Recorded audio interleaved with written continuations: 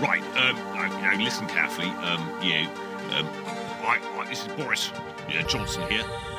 Just giving to you, preparing for you, letting you know that you are listening to Toby Hadoke's, ridiculous name, Toby Hadoke's news round. Yes, lovely. That's very attractive.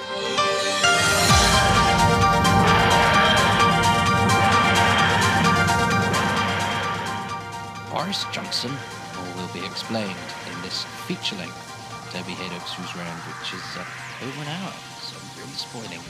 But a milestone story is being covered. Here we are. We've met in the Roundhouse in Chalk Farm. I've met with a fellow thespian, and so I'm going to ask her who she is. I know, but you don't. Who she is, and why I'm talking to her about Doctor Who. Well, welcome, Toby, to the Roundhouse, and welcome to my neighbourhood, Chalk Farm.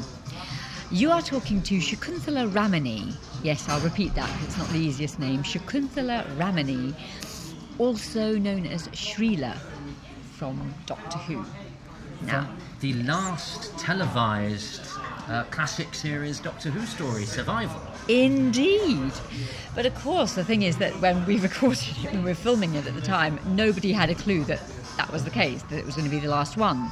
So we didn't realise how special it was going to be and what a lot of attention it was going to get till afterwards, you see.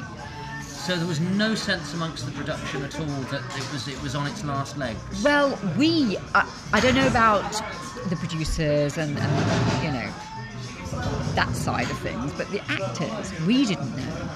No. And what was it up? Because obviously Doctor Who's had this long history and has gone through peaks and troughs of success and failure. And obviously Survival was not the most apt title because it didn't. It didn't. But was there when you were you going into a show that people were excited about, or were you going to a show that people thought was awful? I think I was going into a show that people were excited about. I think people are always interested in Doctor Who. It's one of those timeless, programmes. I suppose it has peaked and troughed, indeed. I think there have been times when, in the 60s, there was nothing like it. It was phenomenal. So I think there it got an awful lot of interest and attention. I think at some point that dwindled. But certainly I think when we were doing it, there was a lot of interest, and I think that a lot of that is to do with the Doctor, and I think Sylvester made a great Doctor Who. I think he's got an energy, an intensity about him, and I think that that's what is appealing and quite mesmerising about his Doctor Who. Yes, indeed. And it's quite an interesting cast. I don't know what it is about the cast of Survival, but I seem to somehow, now that I've met you as well, seem to know almost everybody in it. You were put in touch with me via a lovely gentleman called Cliff Chapman, but also Lisa Bowerman. Lisa? Well. So you had you met Lisa before Survival? Do you know, funnily enough, we had worked together the previous year, in my first telly, which was Casualty. So we met there and then again on Survival. And I think what's quite unusual is that a few of us keep in touch. We don't keep in touch as regularly as we'd like to, but, there are the Christmas cards, and there's the odd email. And in fact, the strangest thing is that myself, I was at the Heath, where, one Sunday afternoon, and there was David John, another one of the group, the gang. We bumped into each other, and ever since then we've been sort of meeting up and we both love walking, so going for walks on the Heath, and a number of us kind of, bump into each other or arrange to meet, and it's quite nice. So after some time apart, we've now seen each other. And as memorable jobs go, and doing a Doctor Who goes, sitting around in a quarry is probably as definitive as it gets. It's just about as definitive as it gets, especially when the quarry is something like 90 degrees in the sun. It was so hot. Yeah. So I bet you were pleased you weren't in Lisa's costume. I wasn't in a cat costume, no. I mean, Shrila just had to have a t-shirt and jeans on, I think, at the time. So it was an easy job for me. We had some wilting cat people, in fact, and very dehydrated and exhausted and thoroughly fed up. And as the afternoon went on, the costume came off. In fact, a lot of them were. And so typical. So we finally get some hot weather in Great Britain, and you're having to be under lights and cameras and I guess even in jeans and a t-shirt. No, we were boiling, absolutely. But to be in the quarry was quite special, so I didn't want to complain too much. This was the quarry that you see in all the episodes, in so much of Doctor Who, so to be there was pretty special. And of course, where we're staying in Ludlow Cove. Lulworth Cove. It was beautiful. I mean, absolutely gorgeous. And so whenever we'd finished filming, which was something like around 7 or 8 or whatever it was, then we'd be on the beach or we'd be in the pool. And that I remember very well. The setting was pretty beautiful, actually. And what was lovely was that we'd all go out and eat in the evening, and by all I mean absolutely everybody, the camera people, the producers, the directors, us, we would, and that's great, because like you say, normally everyone just shoots off and you don't get to see anyone, so that was lovely. So do you remember how you got the part? I assume you would have to have gone in and... Do you know, I remember exactly how I got the part. I happened to go into my co-op that I was part of at the time on a weekend, which is a bit unusual, but I had to go and collect something, and I just flicked. I will explain for listeners that a co-op is an acting agency where the agent are the actors themselves. Absolutely. And they Shakuntala wasn't going to her local supermarket to pick up some sandwiches and given a part in Doctor Who. I probably did that on the way, no. I flicked through the breakdowns that you get. You probably remember SBS. Yes. So I flicked through that. And there was a breakdown of Doctor Who. So I was immediately interested. I thought, this is fascinating. And then I saw that there was a part of somebody called Shrila, Asian. I kind of fitted the description. And then I discovered that the director who I'd worked with on Casualty, the one where I met Lisa, was directing it. And I just wrote off. Didn't hear anything for a while, and then got this letter back saying, of course I remember you. Come in and, let's see if you're right. It's been a little while. Let's see if you fit this. And I don't know much about Alan, so what's Alan's working methods like? I think he's got certainty. For me, I think he knows what works. And having said that, he will also leave you as an actor to kind of find what you're doing within it. And you'll be, thinking things through and looking at the script and working away, and he'll come back and have a chat with you. And very quickly kind of pick up on what's working and give you very good steers as to what you could do to develop things. So it's kind of, I think he understood the style and the nature of the piece, of what he was directing. And it's whatever, actually, because the other one was Casualty, very different. And again, he got the kind of, he understood what was needed from that script. Yeah. And it's what did you think of the part? I think that part was interesting. That's the thing. I think that there was an effort being made to get integrated casting going, but what you often find is that the parts were quite limited within that. So and dare I say it. It hasn't necessarily moved on, at such a pace either. Thank you. I have played a lot of doctors, sadly not Doctor Who. I played a lot of doctors. And, it's great if you get a part that is even a doctor, where it's not functional, where there's a life behind that character. I've had some of those, and they've been very enjoyable. what you often get is, oh, your right arm's broken and I have to admit you to hospital immediately. That's the kind of dialogue you get. And, you're there to kind of serve a particular purpose, which is to remind people that they're living in multicultural Britain, but not to go much further than that.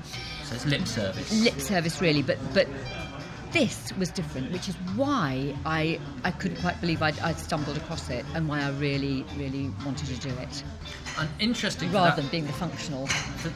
Also interesting for that time period was that her ethnicity was not her character. Absolutely, she wasn't a walking symbol. She wasn't an issue. She was Sheila, who she was friends with somebody and who was in this predicament in the same way that the others were, and each of them reacted in their own individual way. So yeah, I loved that about it, actually. And did you see it when it went out, and did you think it was a good show? Because I have to be honest, at the time, well, even now, I don't watch a lot of television. I catch bits, It's not compulsory. It's not compulsory, but some people feel it should be in my line of work. But no, in a way, because I hadn't seen a lot of what went before and a lot of what went after, it's hard to say how it compares. But certainly, in as far as that story went, I rather liked it. And I think part of the reason for that is because the third coincidence was when I saw it was Perivale. I couldn't quite believe it. I had lived there the previous year. I'd lived in Greenford, which is literally up the road from Perivale, with 6 other mates of mine. We'd had the most horrific year. I fared not too badly, actually, some of the others. We were number 13, Greenford Road. And, you may not be superstitious, but you would be after hearing about our year in that house. Various things went on during that year, which were kind of pretty catastrophic for some people, actually. And I thought, oh my God, I'm back there again. Just when I thought I'd escaped. It was the last curtain for certainly a character in both senses of the word who flitted in and out of Doctor Who, and that was Anthony Ainley as the Master. Yes, well, he was mesmerising on screen and off. Just very enigmatic. I mean, one of these people who just has presence. That wasn't sort of an act or put on for that part. He had this resonating voice and piercing eyes and, fitted, really did. But very gentle with it, not scary, just... Yes, an interesting man, yeah. And we've not mentioned, and I'm sure we both adore her, Sophie Aldred. Oh, now, Sophie, I loved working with Sophie. Absolutely loved it. We were quite mad. We used to sing a lot and laugh a lot and tell jokes, and just, she felt like somebody I'd known for a lot longer than I had, quite immediately, just by being so open and so lovely. And the way life goes, we kind of lost touch with each other, and you won't believe it. This is what keeps happening around here. I was at Chalk Farm next door, where I met you today, and this was literally 3 months ago, and this voice said, Shakuntala, I can't believe it. And it was Sophie, and she said, I'm going round the corner to do some work, and we swapped numbers, and we will meet up. And she said, but I've noticed, I've seen you on the circuit, I've seen your name, I've been keeping track, she said. She's a stalker. She's brilliant. She came to see my show in Edinburgh. Oh, okay. And then I subsequently bumped into her on the streets of Edinburgh every single day after that. So I think she just followed people back. She probably followed me there, yeah. I think she's stalking you. Stalking me.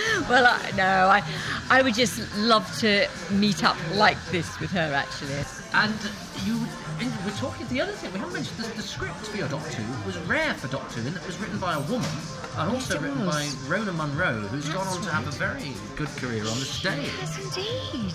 Yes, I know. I mean, I noticed that when I was applying, actually, I must say, for the role. It was there's then female, quite female unusual. strain running through the script, isn't there? In Absolutely. terms of Pace and her sisterhood with Lisa Bowerman's character. That's right. No, I think that was very much there, and an understanding as well of those people at that stage in their life, and their relationships. Absolutely, yeah. Well, there's obviously more to life than Doctor Who. I'm sorry to break it to everybody. And obviously you came into, we've talked about the landscape of acting when you hit Doctor Who, so you haven't been acting for an awfully long time professionally. Oh no, not at all. And had it always been your plan to act? Do you know, it had, yes. Is there any background of that in your family? There isn't. I come from a very working class family. You know, my father's a postman, worked in John Lewis and did everything he could to make ends meet. My mum, nursing auxiliary, which means she doesn't train, and, you know, both hard-working people. But my father loved Indian classical music, and he used to play the drums, not the tabla, because we're South Indian, but those barrel-shaped drums. And so I do have memories lots of memories of going to Queen Elizabeth Hall and, you know, the Purcell rooms and watching him on the stage playing the drums. And so that was quite unique, I suppose. But nobody was in acting at all. But the thing is, for me, to be very honest with you, I was quite genuinely, I was very interested in what made people tick, in reading people and watching them, and in the psychology behind people and what made them act the way they did. So if I'd been more scientific, I might have gone into something like psychology, let's say. But that was the reason I went into acting. I never really thought, you know, the lights and the glamour and any of that. Because still some of the work I enjoy most, if I've just finished a show, are the small fringe venues that produce such good work and such good writing, and that's constantly what I'm looking for is interesting, challenging work, really. Well, because Cliff Chapman, who put us in touch, is a mutual friend, and that's because you spend a lot of your time reading through new plays and getting them out loud, and so even when you're not doing a job, you're still enthused by the process. I love the process. I love readings, which is how I know Cliff. We play playwrights. We go every Monday, or whichever Mondays we can. You know, writers will try out their new pieces, and us actors will sit round and you know, try and get it as close to what the writer wants, so that the audience, often of writers and actors and directors, will listen to it and give feedback. It's for the writers, so they give feedback to the writers on, you know, on how they think it's working and what can be improved. I love that process. Yeah. And so, as someone who was, you know, at the start of her career, it was season 26, wasn't it? Yeah. So Doctor Who just celebrated its 25th anniversary. Yes. And we're now about to celebrate Doctor Who's 50th anniversary. How's the landscape changed as an actor then in those 25 years? Well, now that's interesting. I think that theatre-wise, theatre has been so marginalised. I think that there's so much less out there, and I feel for people just, you know, coming out of drama school now, it's so much harder. The reps that were there, the tours that were there, it's been squeezed, and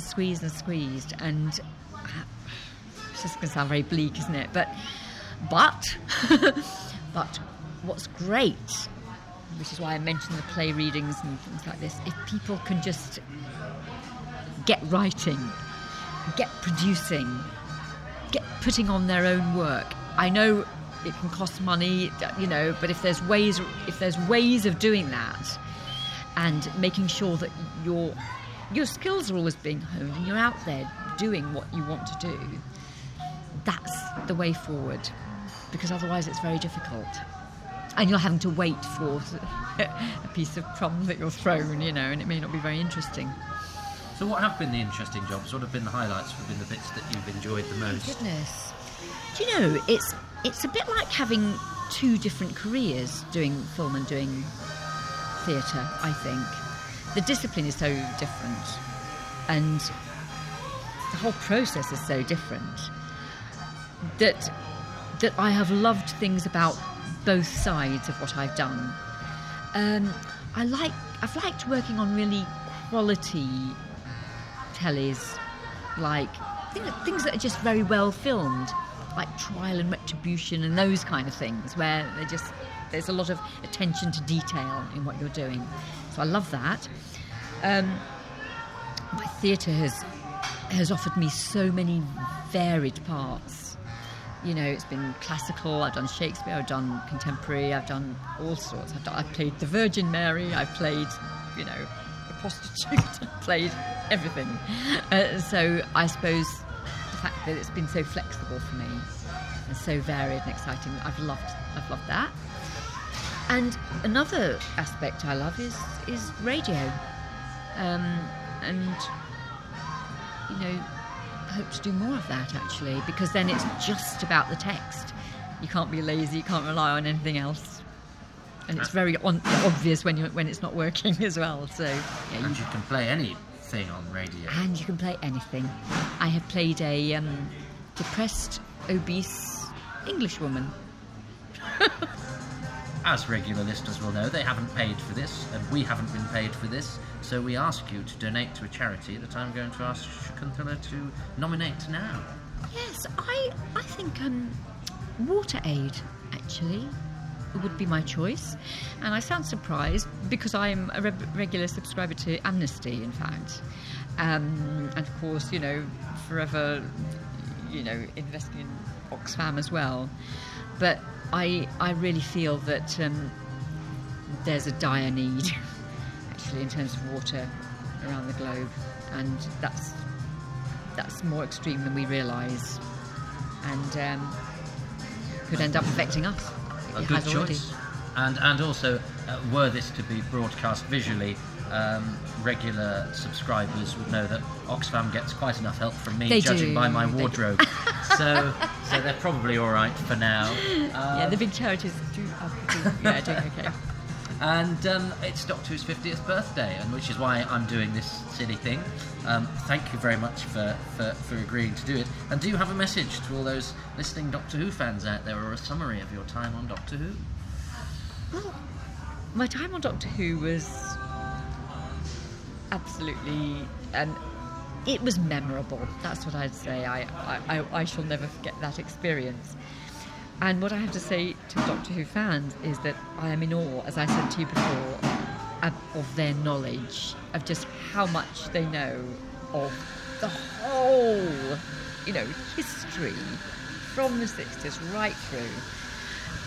I've been amazed at the signings and the conventions, you know, just how much they know. Well, there you are, Doctor Who fans. That's genuine awe. So that's you are, in the proper meaning of the word, not the modern parlance, you are genuinely awesome. So as is my interviewee today. So it just remains for me to say, Shakuntala Ramli, thank you very much for your time. Thank you.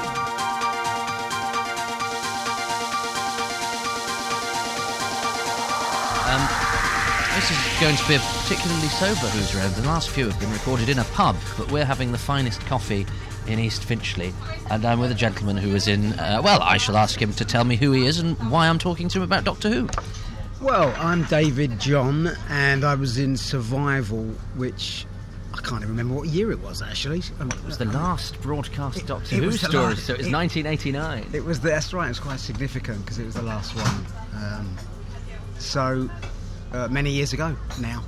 Yeah, it's interesting. A lot of the interviews I read, certainly at the time and certainly on the DVD, everyone, when they say, "Oh, what about the cast?" and all that sort of thing, and they went, "Oh, and Dave John was in it, and Dave was so experienced, he'd done loads of work." So you seem to be the one that everybody thinks about who worked on that as having come with a significant body of work. So you've been working since you were very young. Yeah, I mean, I would say my busiest time in my career was pre-Doctor Who kind of thing. I mean, but, you know, from the beginning, which was 79, up to 89, maybe a couple of years after that, was still quite busy, was my busiest time, because I looked young. So I was a young actor coming out of drama school. If you look young and you're anywhere near pretty good, you work as, you know, teenage. I was playing all the teenage kind of roles. And luckily enough, I got kind of RSC season very early on, very young, which was fantastic. I was a young kid. I was 19, and I was working with brilliant actors, you know, the Alan Armstrongs of this world. So that was my kind of welcome to the business job. I learnt an incredible amount from all those guys, and that led on to a lot of other similar kind of work. So yeah, I've done quite a lot of telly, film and theatre during that 10-year period, because what happens is if you look particularly young and you don't start to look older, the parts that you're cast in it's more difficult to cast you, because I've always looked young, still look young. Still can't really play a grown-up. But at that time it was a great advantage to be, late 20s. I still look 21. So, it worked very well for me in the early part of my career. Yeah. Well, because you've got the experience and the nous. That's right, but you look younger, so you can play younger roles, having been round the block and done it all a few times. Roles like Derek in Survival, who didn't cope too well with life on the cat's planet. So, had you worked with Alan Waring before? No, I haven't worked with Alan. I worked with Sylvester McCoy in a series called Big Jim in the Figaro Club. Oh, yeah. Which was back in, that must have been the early 80s, which was a wonderful series. We all loved it. Got on brilliantly with Sylvester. We shared a house down in Exmouth, he and I and David Beckett, one of the other actors. And really became close. I got to know his kids. He had young kids at the time, Sylvester. And we became good friends. And he suggested me to Alan Waring, because once he'd read the script, he thought, there's something in this for Dave. He could play Derek. So he suggested me, and then I went and met Alan down at the BBC to kind of read for the role, audition for it, and he gave me the part. So that's how it works. That's curious, because we're all very familiar with Sylvester McCoy as the Doctor and as an actor in other things. Don't really think about it living in a house with people. What's it like living with Sylvester McCoy? Well, it was great fun. At the time, he had young kids. His kids, I think, were 2 and 4, something like that young. So they were back in London with Mum, and we were all away living in a house, 3 actors, and there was lots of actors down there, and we were in Exmouth. We were working hard, but we were playing hard as well. There was a couple of particular bars we used to like, who knew us really well, and after work we'd be straight down to the Fisherman's Net, it was called.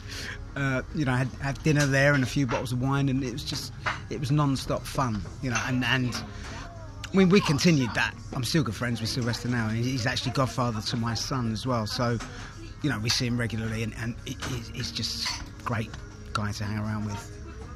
And it's interesting, when you know somebody as a friend, do you see a change in them when they're having to sort of carry a series and play a lead role? Because there's a big responsibility to that, isn't there? Yeah, I think the focus has got to be constant, isn't it? If you're the lead role, a lot of us get time off and days off, and not so many lines, etc., etc.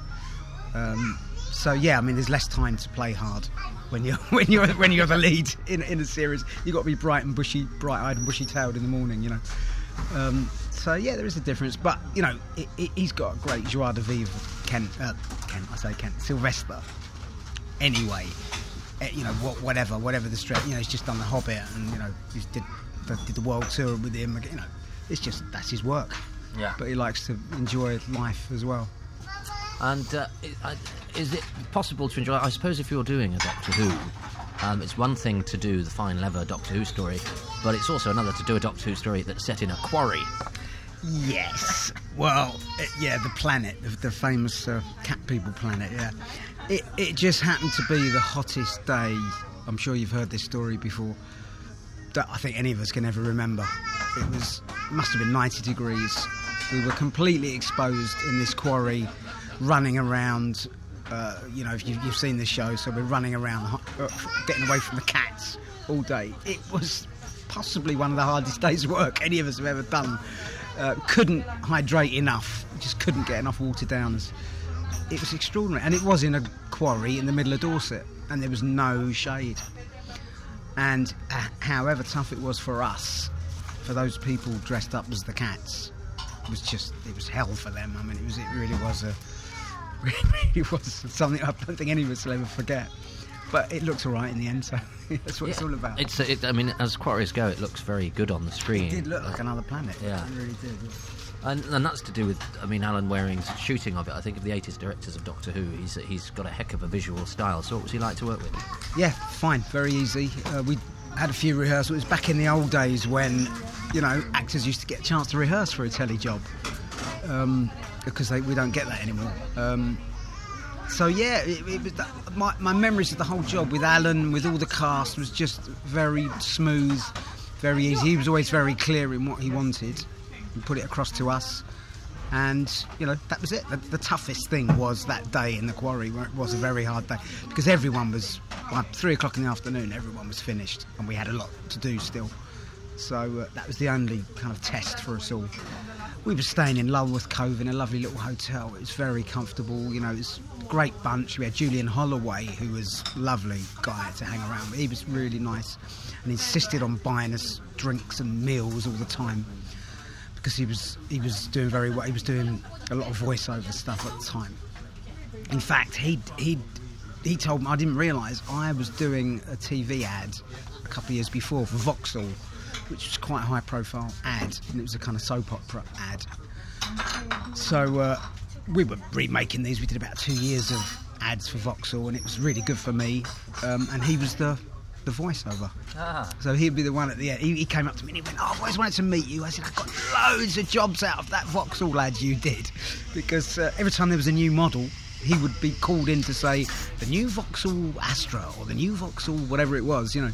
So he was getting more work than we were. So he was really happy with the Vauxhall campaign. Well, he lives in LA now, so... Oh, does he? Yeah. He's done okay. Yeah. No, he had a great career as a voiceover.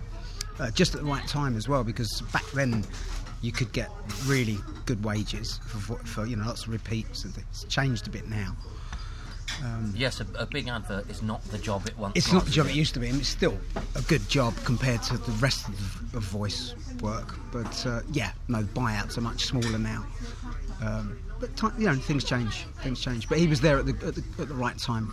Well, and you were saying before we started recording, you do a lot of voice work yourself now. Yeah, I only do voice work now.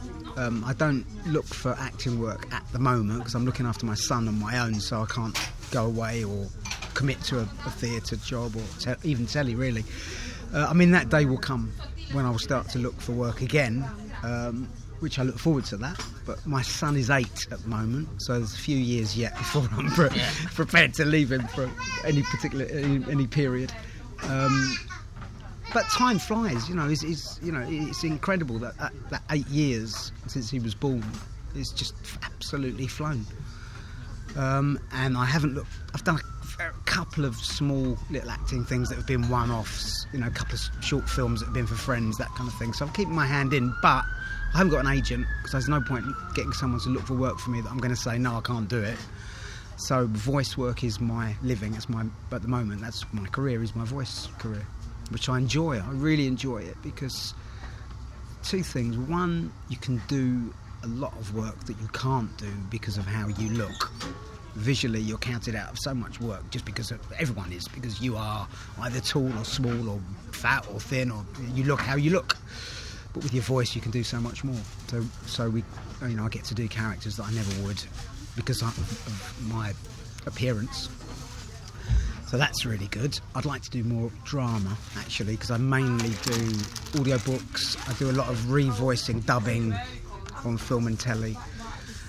You know, some various other kind of corporate jobs and radio ads and things like that. But it's a good career. I enjoy it, and it's just great that you're able to do. If you can't go and act, because you know the commitment to an acting job is so kind of complete. If you can't do that for a few years, the voice work is often you go to work in the morning, go to Soho, record, come home, pick up the son from school. So it works really well.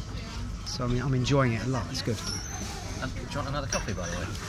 That'd be great. Should we do it? Yeah, why not? I'll cut this, but this won't be the most scintillating part of the interview. I might leave it in for verisimilitude. So, coffees are ordered. So, have you seen Survival lately? Well, I went to a convention with Shakuntala and Will as well. All the Survival gang, Lisa Bauman was there.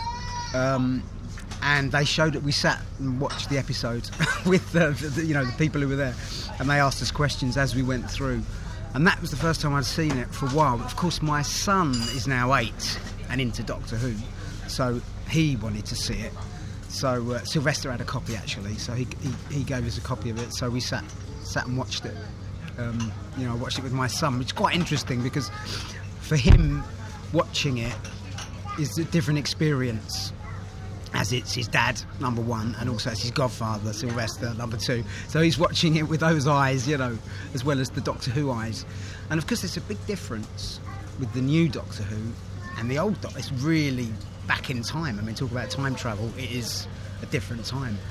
So it's quite interesting to see. I mean, it's changed a lot, but it's a big hit, isn't it, now again? Oh, absolutely. But could your son overcome the fact that, because I think I had this terrible thought the other day that Survival, which I remember watching clearly when it was first on, is now longer ago than William Hartnell was when I started getting into Doctor Who. Yes. And that was ancient, fusty, black and white, and you assumed everyone was dead. Yeah, well, that's what I was talking about that the other day with him, because I was trying to remember my Doctor when I was a kid, and it was John Pertwee, but I remember before that the black and white stuff and being scared of it as a kid in the 60s. And then I kind of worked out it stopped in 89, and there was this great gap before they started it up again, and now it's had this whole new life which seems to have been going on for years and years and years. So it is, and the fact that it's the 50th anniversary kind of brings it home as well. That's probably over halfway in the fix, more than 25 years ago, isn't it? Yeah. So it's and the other thing I didn't realise was that it was the last of the old Doctor Who's. I knew Sylvester was the last Doctor, but I didn't realise that episode was the final episode until I went to the convention. Oh, really? Yeah, so that kind of also made me think, actually, yeah, it's quite significant. It was quite good to be in that episode. I remember the gang on Survival who had fun, they used to hang out, was Sylvester and Sophie, and us lot, Shakuntala, me, Will, Lisa. That was our little crowd, and Julian Holloway as well. We'd always meet every day after the shoot back at the hotel, have a few drinks and a chat, and that was the gang. So, and it was a great little gang actually.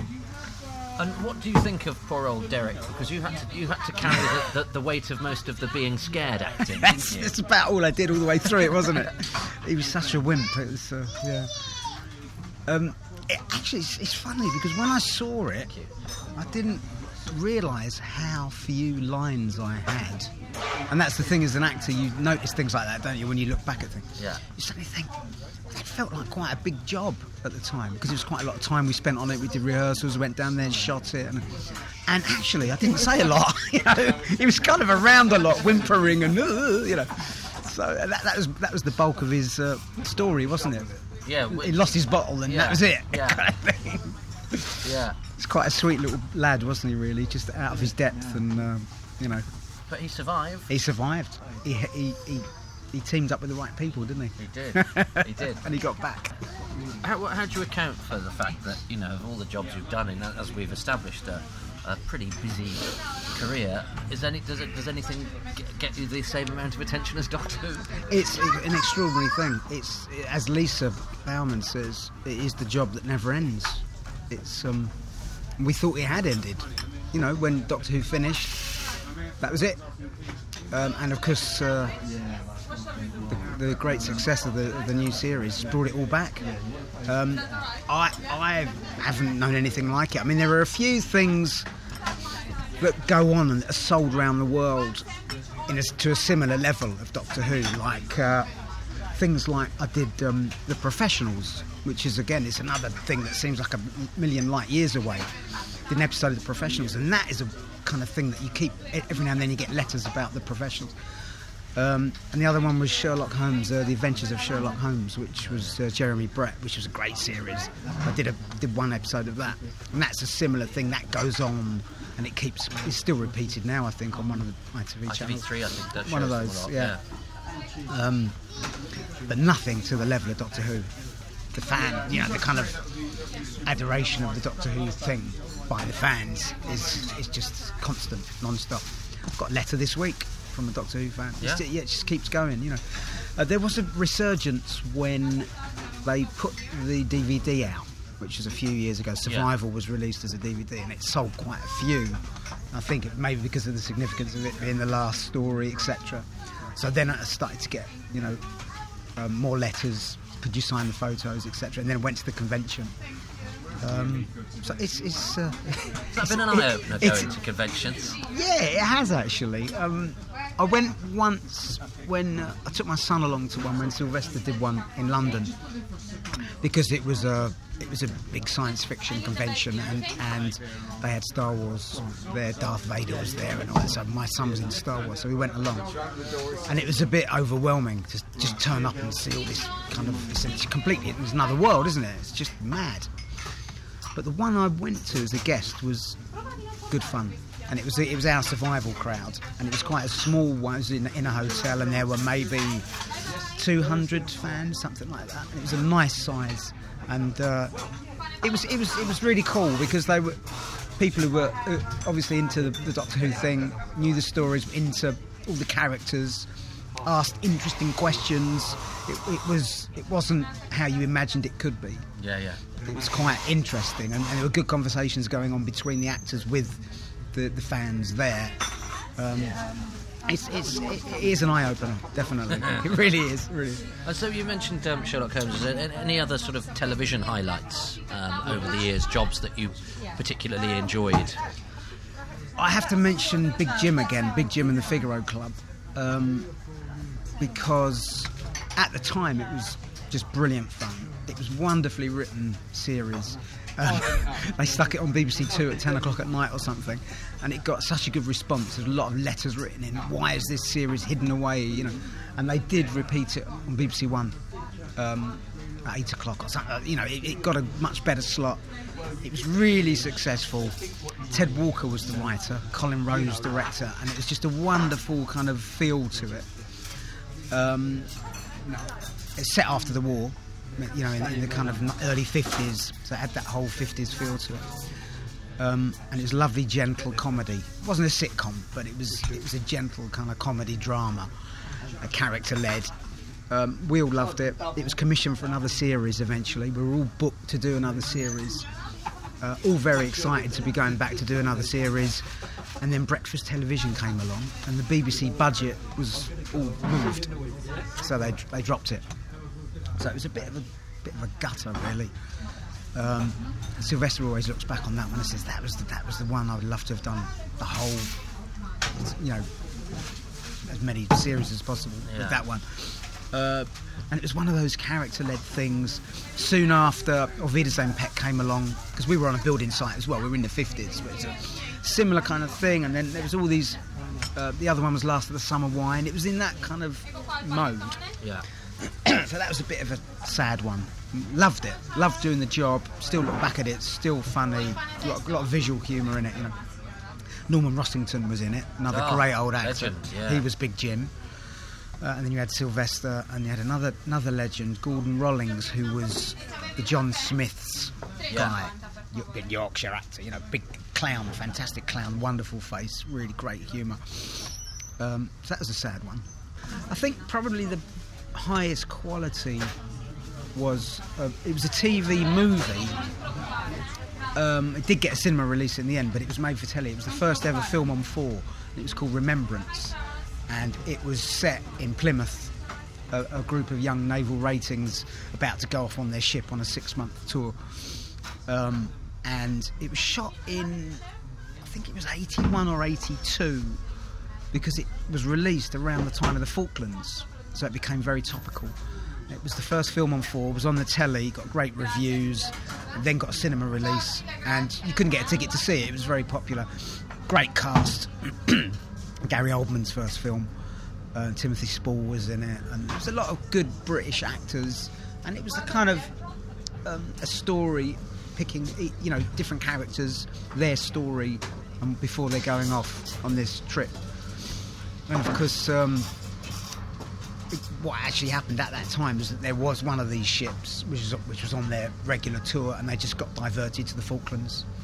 And we're in a war, so it was about these 18-year-old kids all getting drunk in Plymouth and laughing and joking, and the point was that one phone call and they're off to war, you know.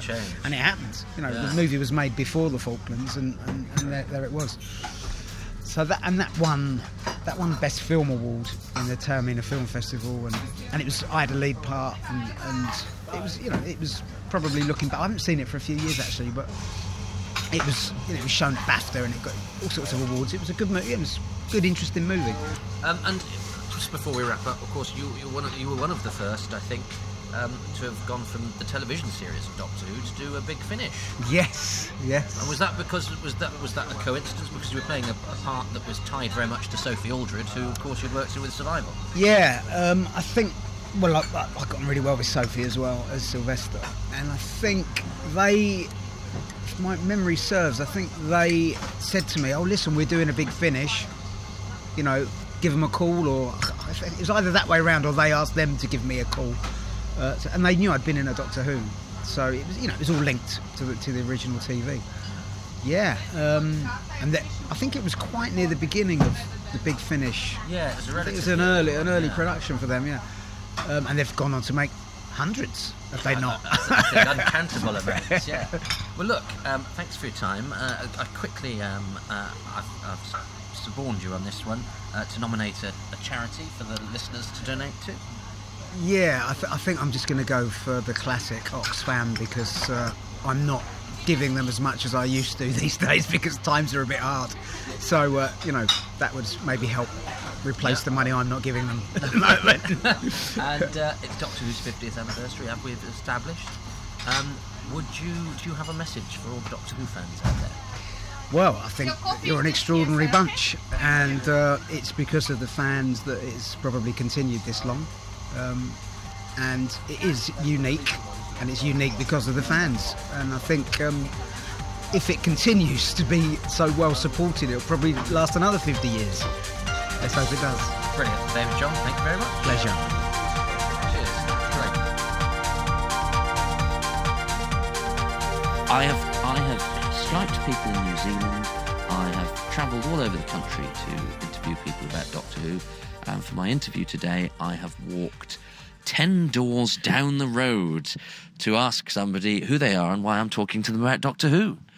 Hello there, this is Will Barton. Live in the same road as Toby, isn't this extraordinary? Will Barton, and I played, do you want me to tell you what I did in Doctor Who? I played Midge in Doctor Who in 1989 in Survival. In the last televised Doctor Who adventure, and yes, we're neighbours, although this is the first time I've been to your house. And I've occasionally seen you in the shop, but we met when we auditioned for Holby City, actually. So you beat me to that. Yeah, well, you know, you deserved it, and I'm sorry I didn't see it. Okay, well, let's go right back to the beginning. What made you become an actor? Probably because I've never been someone that can really stick at doing one thing for a long period of time. So acting really suits me. The idea of doing one job, stopping, doing a different acting job. I've always liked performing, and you know, my mum never gave me tennis coaching. I was beating all my friends playing tennis all the time. These days, any kid that shows any potential, just the slightest tiny bit, oh, get coaching, do that. Me, she come, oh, do you win again? Yeah. No, listen, I would never have been a professional tennis player, but it'd be nice to have had a bit of tennis coaching. Acting's the only thing probably I could do. Why do I become an actor? You know, I enjoyed. I was in a junior dramatic society, and I used to write sketches, and I always did funny voices, entertain my friends, do cassette tapes, and the old cassette tapes for them, which they seemed to enjoy. And then I did a drama A level, and then I got into drama school. So that was why, really. Well, and you know, playing Midge in Survival, you're not, you know, when you're a young actor, certainly from my experience, you know, you get an audition, it's for 2 lines here, 2 lines there, and you know, you're the guest lead essentially. Oh, right. Well, okay. Again, this wouldn't have happened if I'd become an actor today, coming out, or you know, or been a couple of years out. I wouldn't have got seen for it, because now you've got casting directors. When I was auditioning for that, there were no casting directors at the BBC. And I was in a cooperative agency, and I'd already met Alan Waring once through some telephone. This is how it used to work in those days. It was much more egalitarian, if that's the right word. But there was a phone line with jobs on, and there was a casualty job it mentioned. This is on a phone line. Like, on the old-fashioned phones. And I rang, and I found out his Casualty job, so I wrote to BBC Casualty for this character. And next thing I know, they ring me up directly. I don't think I had an agent. I even had an agent. And suddenly I'm in for Casualty meeting, going to play this kid that does something called slamming. It's kind of dancing where you slam against walls. And I got down to the last two, and then I wasn't given it. And Alan Waring actually wrote to me, I think, saying it was so close, but if there's anything else, you were great. And because I met him individually, and then the next thing, Doctor Who came up. By then I was in a cooperative agency, and I saw there was this character. I said, I want to be put up for this. So I think I put myself up for it as somebody else in the agency. And then Alan Waring saw my name, because that's what it was like in those days. No casting director. The casting director would have just blocked me. Yeah. Gone, no, can't have him. I'd done no telly at all. I'd never done any telly. That came out, and then I got seen for it. John Nathan Turner was there. He went very good. And I brought my sunglasses in. Hello, darling. It's my daughter, Cara. And I brought my own sunglasses in because I had some sunglasses, and we did the scene where Midge takes off his glasses in the youth club and goes, "Don't move. You do anything I say," something like that. And I remember liking it. And then I was in the office when the phone call came through, and I was a Doctor Who fan as a kid as well. I wouldn't quite go as far as complete geek obsessive, but I was there hiding behind the sofa and loving it, right up at it. And I remember that someone from the production office went, "Hello, just ring about Will Barton." I went, yes. We'd like to offer him the part of Midge in Doctor Who. I went, I think this will make his weekend. It was a Friday. Yeah. She went, "Oh, great." I didn't say who I was. I said, I remember who she was, but I can't remember her name. She was lovely. And I said, "Thank you." And I was just like, I can't believe this. And I remember I was on the tube. I think I remember someone having like a Doctor Who shirt. And I was going to say, I'm going to be in that. I can't believe it. And it was a dream from first day to end.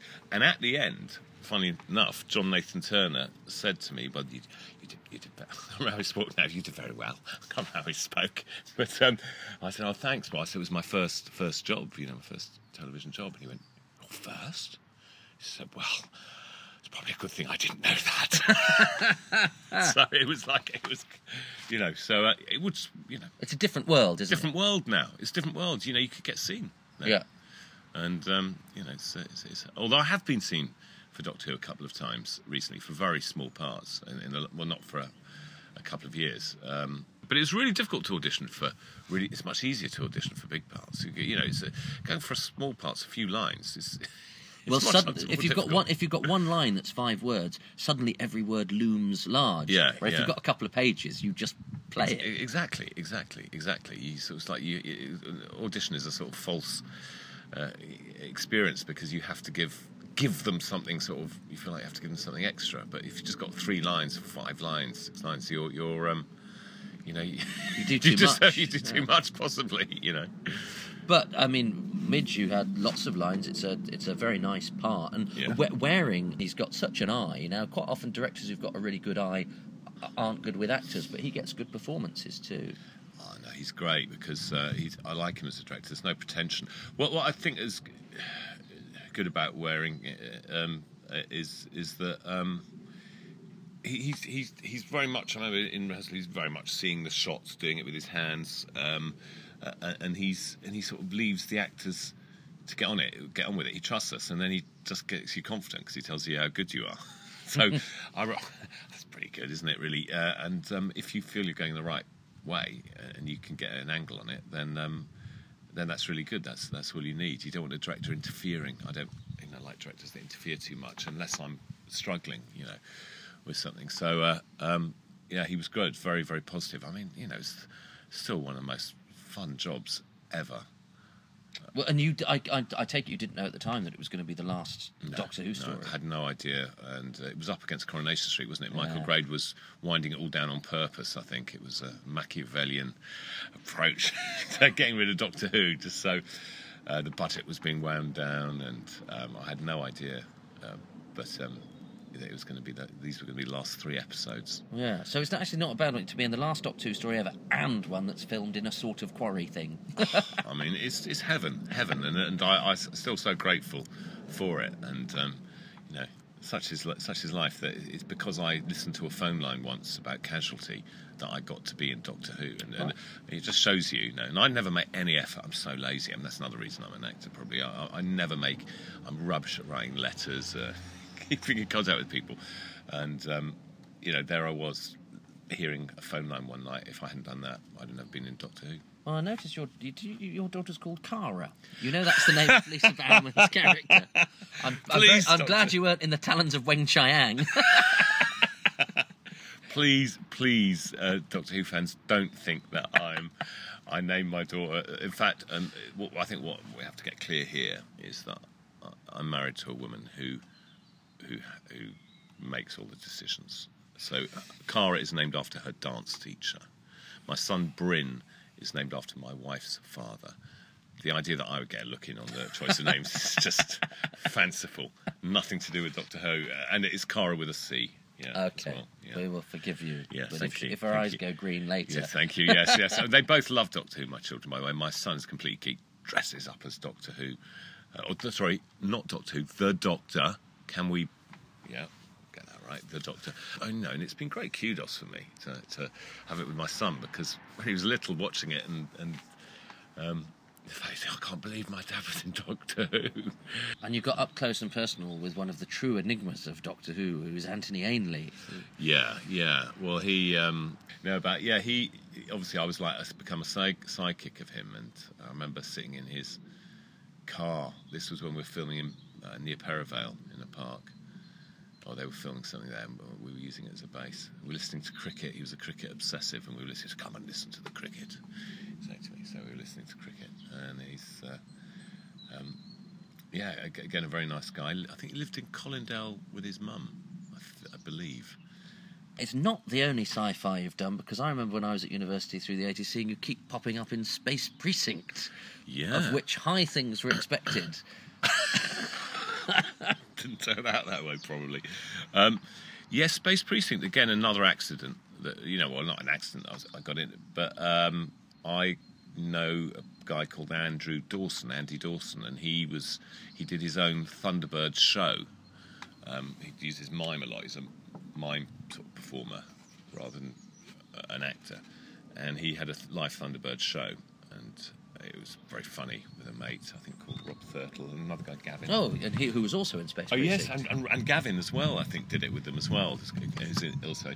But my wife knew Andy's wife, who was a stage manager, and he knew I was an actor, and then he was going off he was employed for the year on Space Precinct, and what they had was, they had a group of physical performers, mime, people that could use bodies well, to play all the space aliens, to play all the aliens, because they needed people that could know how to use their body, because they weren't, they had to be able to express in the body, not just in the face, because they got these big jelly heads on. And Andy was leaving. He had to leave because he had another job to go to. Again, there was a casting director on board. This was about 1994, I think, Amanda Howard, and who I didn't know. But Andy said, "Look, Will, do you want to take over? This is brilliantly paid. It's a world buyout. It's great money." I said, "Of course I do." He said, "Listen, let me just work it out. I'll just see if I can get you in to replace me." So, well, he said, "Nothing will come of this. This is at Pinewood. Nothing will come." Next, he says, "You're in. No casting director." And I'll go, I think he might have cleared it with Amanda Howard. "Look, I've got someone to replace me. He's really good." And just, said I was great. And I've been filming for about a week. And I get called in. Jerry Anderson goes, just to say hello, just goes, "Who are you?" I go, "I'm Will. Replaced Andy." He goes, "I don't know you. I don't know anything about you." Yeah, it was very early on, actually. It was less than a week. It was about the second day. And he'd just seen me walking around, and he hadn't been told.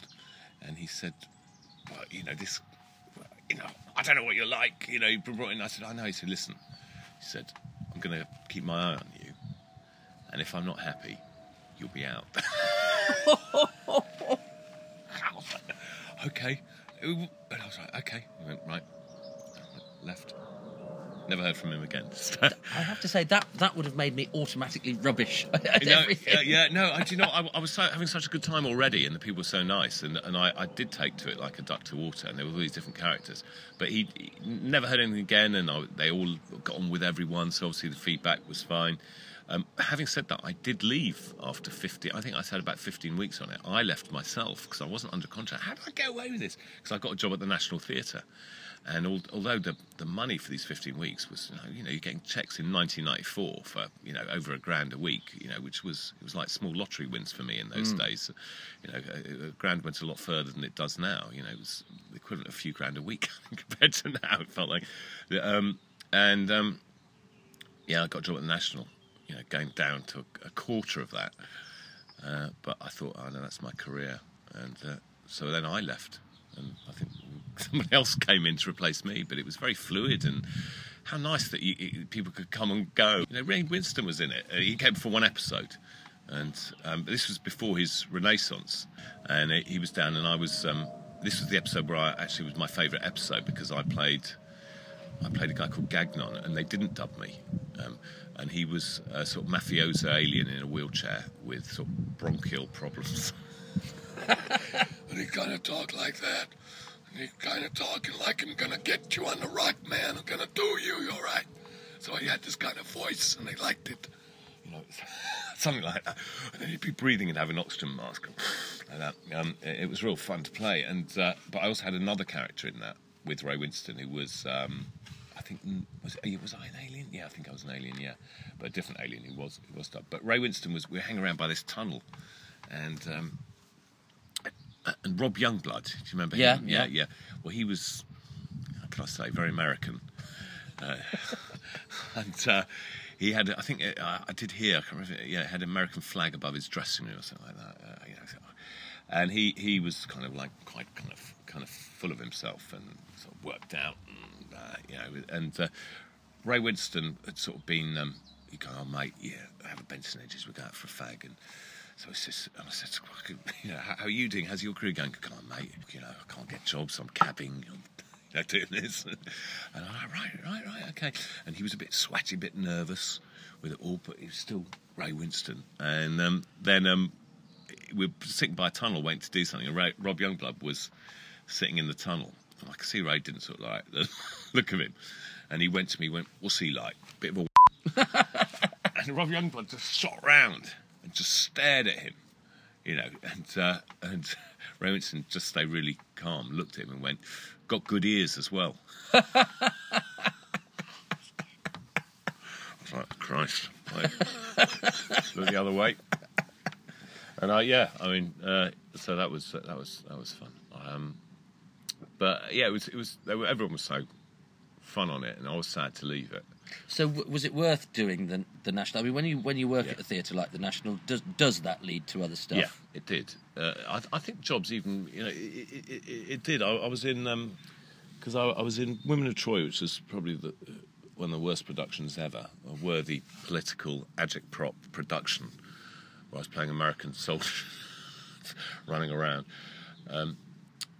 Some sort of anti-American sort of take on it, and then I was in Merry Wives of Windsor, where I was a small part Slender, but I also then took over. Small part John, but took over as Slender when Lloyd Hutchison got ill with food poisoning. He's a mate of mine. Oh, he's great. Yeah. So I did a couple of weeks on that, 10 days, and he was great. And so that was great fun, and I had such great fun. And then Terry Hands, who directed that, then just offered me a job at Chichester with Lauren Bacall and Joss Ackland playing Joss Ackland's son, and that was a nice character in The Visit.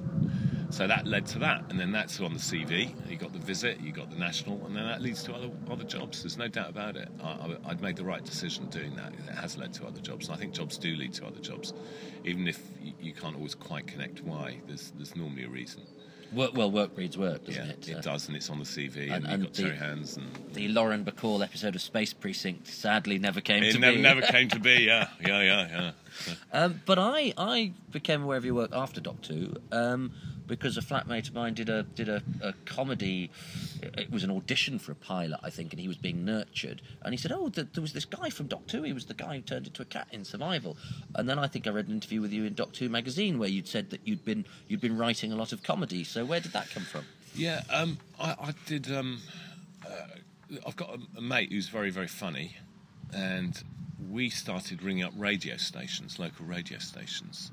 There was something called London News Radio with Linda Hayes. She was Canadian, I think. And we started plaguing her with this phone-in show. And we'd be different characters. So sometimes I was Major Morris Hemmel, and he was my butler, Barnstable. But she kind of was quite naive, and she sort of, we really have to go, hello. I went on the dating game, first of all. She said, well, we got this dating game, we're setting people up. And I was, hello, my name's Morris Hemmel. My name's Morris Hemmel. I'm 58. I like younger ladies. I've got a boat in Henley, needs a bit of work. My hobbies include doing the garden and hurdling over the posts, hurdling. She was, oh my God, we got to find someone for you, Morris. And he found me this woman who came on going, hello there, Morris. So I said, oh yes, you sound all right, like that. And then my mate would turn up, go, your drink is here. Oh, thank you, Mr. Barnstable. He's a sort of mate, he makes me drinks. and then we'd ring back. As these characters called Darren and Kerry, because we'd both done clerking work in Crown Court as unemployed actors. And then we met these brothers called Darren and Kerry who were hysterical. They don't listen to this, Darren and Kerry. But they were always in trouble, and we were always representing them. And they were like two brothers going, all right, mate. So we used to ring up this Darren and Kerry guy. Hello, this is Darren. My name's Darren, and I'm Kerry. And they were hysterical characters because, in fact, this is absolutely true. We started doing these stand-up, Darren and Kerry, but they... there was a Mr. Canny Wonder, that was his name, who'd been... they'd threatened to burn down his shop because he was a witness against them in a crime. And Mr. Canny Wonder said, but I didn't take their threat to burn down my shop seriously because they live above it. So they were great characters, and we used to ring up as them, go, all right, and then we did. My mate has a higher voice than me, and he was great, and he'd do an old lady called Valerie, who we'd ring Linda Hayes with this as well, and she totally believed it. Valerie, yes, talking about dogs pooing in the streets. Said, well, I've been aware of a dog pooing on the streets, and it's not acceptable. And a friend of mine in Paris advised me about best quality Dijon, put on the dogs behind. They won't do it again. And so we had this whole story about getting this dog away from its owner and applying Dijon mustard to the dogs behind and saying, you may have seen a greyhound run fast. Well, I've seen a sausage dog cover 100 yards in under 6 seconds. But so we rang with these different characters, and then suddenly we put them together one night, and Linda Hayes suddenly worked out that we were all these different people, invited us in, and we did these characters on the radio. And then the producer of that got us a job on what was called Talk Radio. It's turned into Talk Sport. This was about 1996.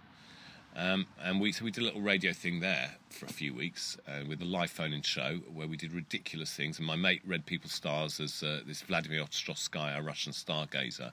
I read your mind, and that was very funny because some people totally believed he guessed their star sign and just by luck would get it first sometimes. And then he'd tell them not to feed the cat that they were feeding from next door, and I remember saying that one. This one, oh yes, oh, brilliant, really, don't feed it. Best be made into gloves. Good luck.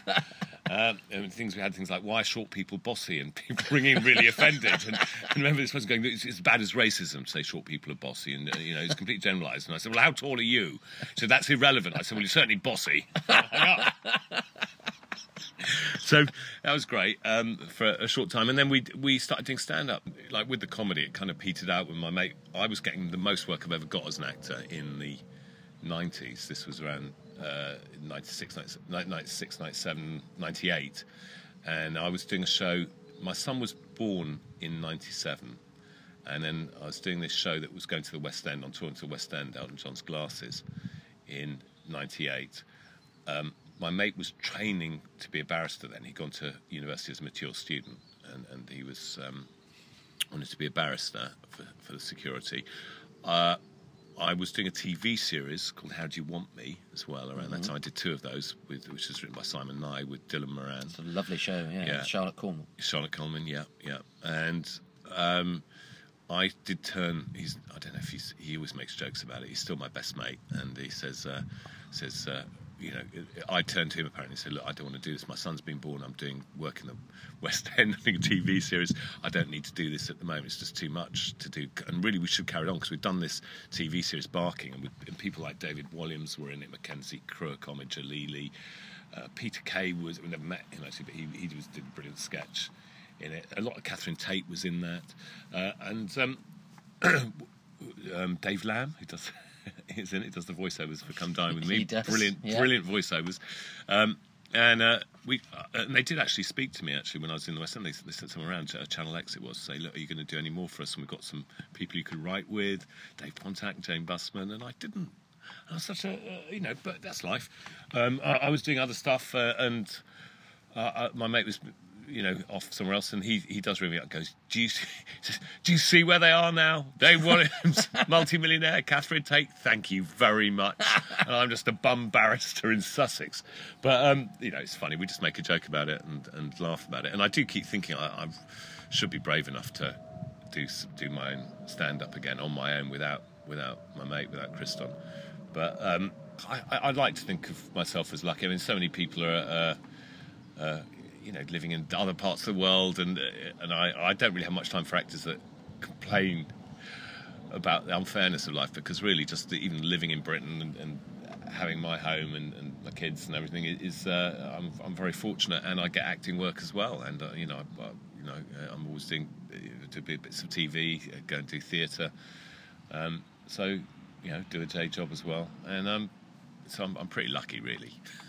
And do you have because you've very kindly given your time, and the listeners aren't paying for this, so we asked them to donate to a charity. So what's your charity of choice? Well, it came straight off my head, and it's Bernardo's, because Bernardo's is an amazing charity in Britain that takes children. It used to be years ago. It was Dr. Bernardo's, and they had orphanages, but they've become real sort of modern, up to date, and they he's been struck off, has he? Yeah, he's gone. He's gone. Because it was obviously Dr. Bernardo's did good things, but there were bad things as well that happened in Dr. Bernardo's homes. But Bernardo's, the charity, is a really modern charity that helps kids that have maybe been on the street because they've suffered abuse from their parents, or their parents are drug addicts, and they've got into maybe prostitution or become drug addicts themselves through no fault of their own. It always is a case that these are kids that have had been brought up horrendously, and they're given amazing therapy, psychotherapy.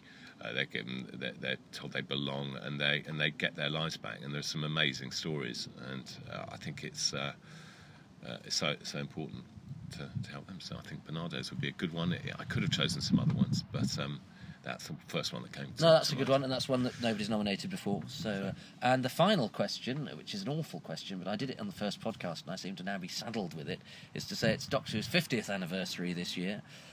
You've encountered a few of them. What is your message to the Doctor Who fans listening out there on this 50th anniversary year? And you can be as glib as you like, because it's a terrible question. I should have known that one was coming.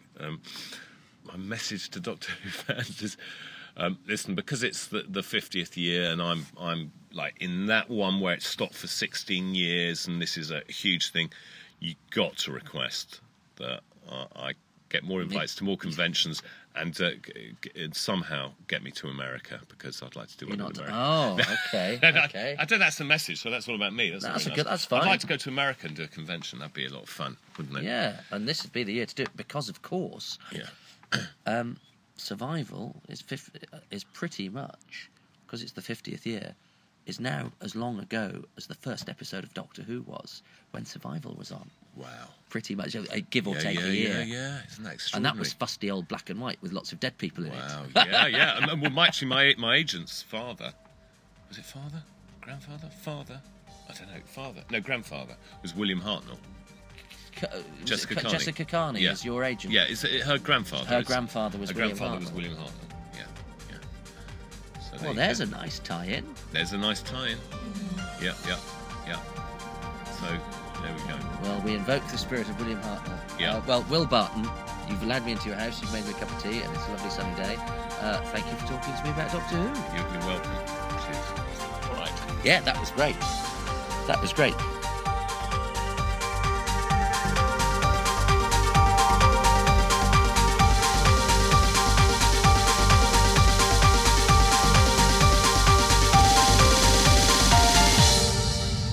Well, my very grateful thanks to Shakuntala, to David, and to Will.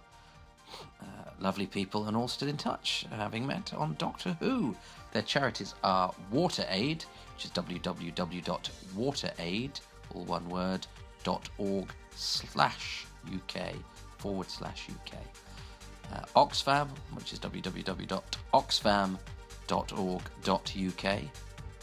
And Barnardos, which is www.barnados.org.uk. Remember, this was a feature-length one, so if you could give to each of those, because they were each the equivalent of one Who's Round. But we bunched them all together to celebrate survival, Doctor Who's last hurrah, for quite a while.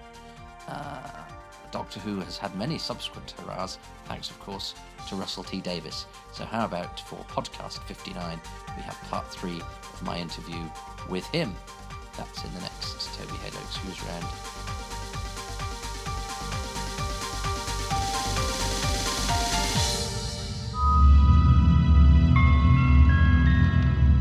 We regret to announce that Parisian Airways Flight 305 to Charles de Gaulle has been cancelled.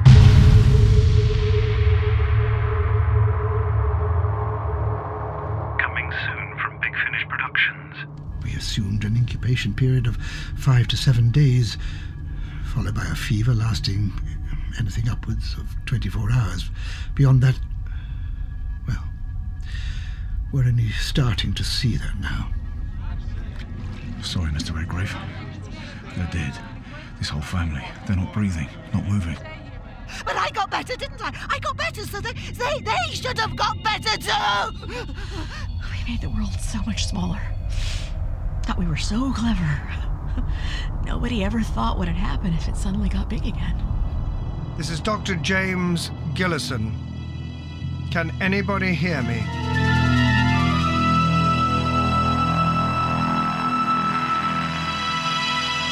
Well, when the plague came, I was in Holland. When I flew back, came down the coast, I saw enough to know that what we've experienced in Britain is likely to be the same across the world. You know what the towns are like. There's disease. I haven't spoken to anyone for days. I'm Jenny, by the way. Jenny Richards.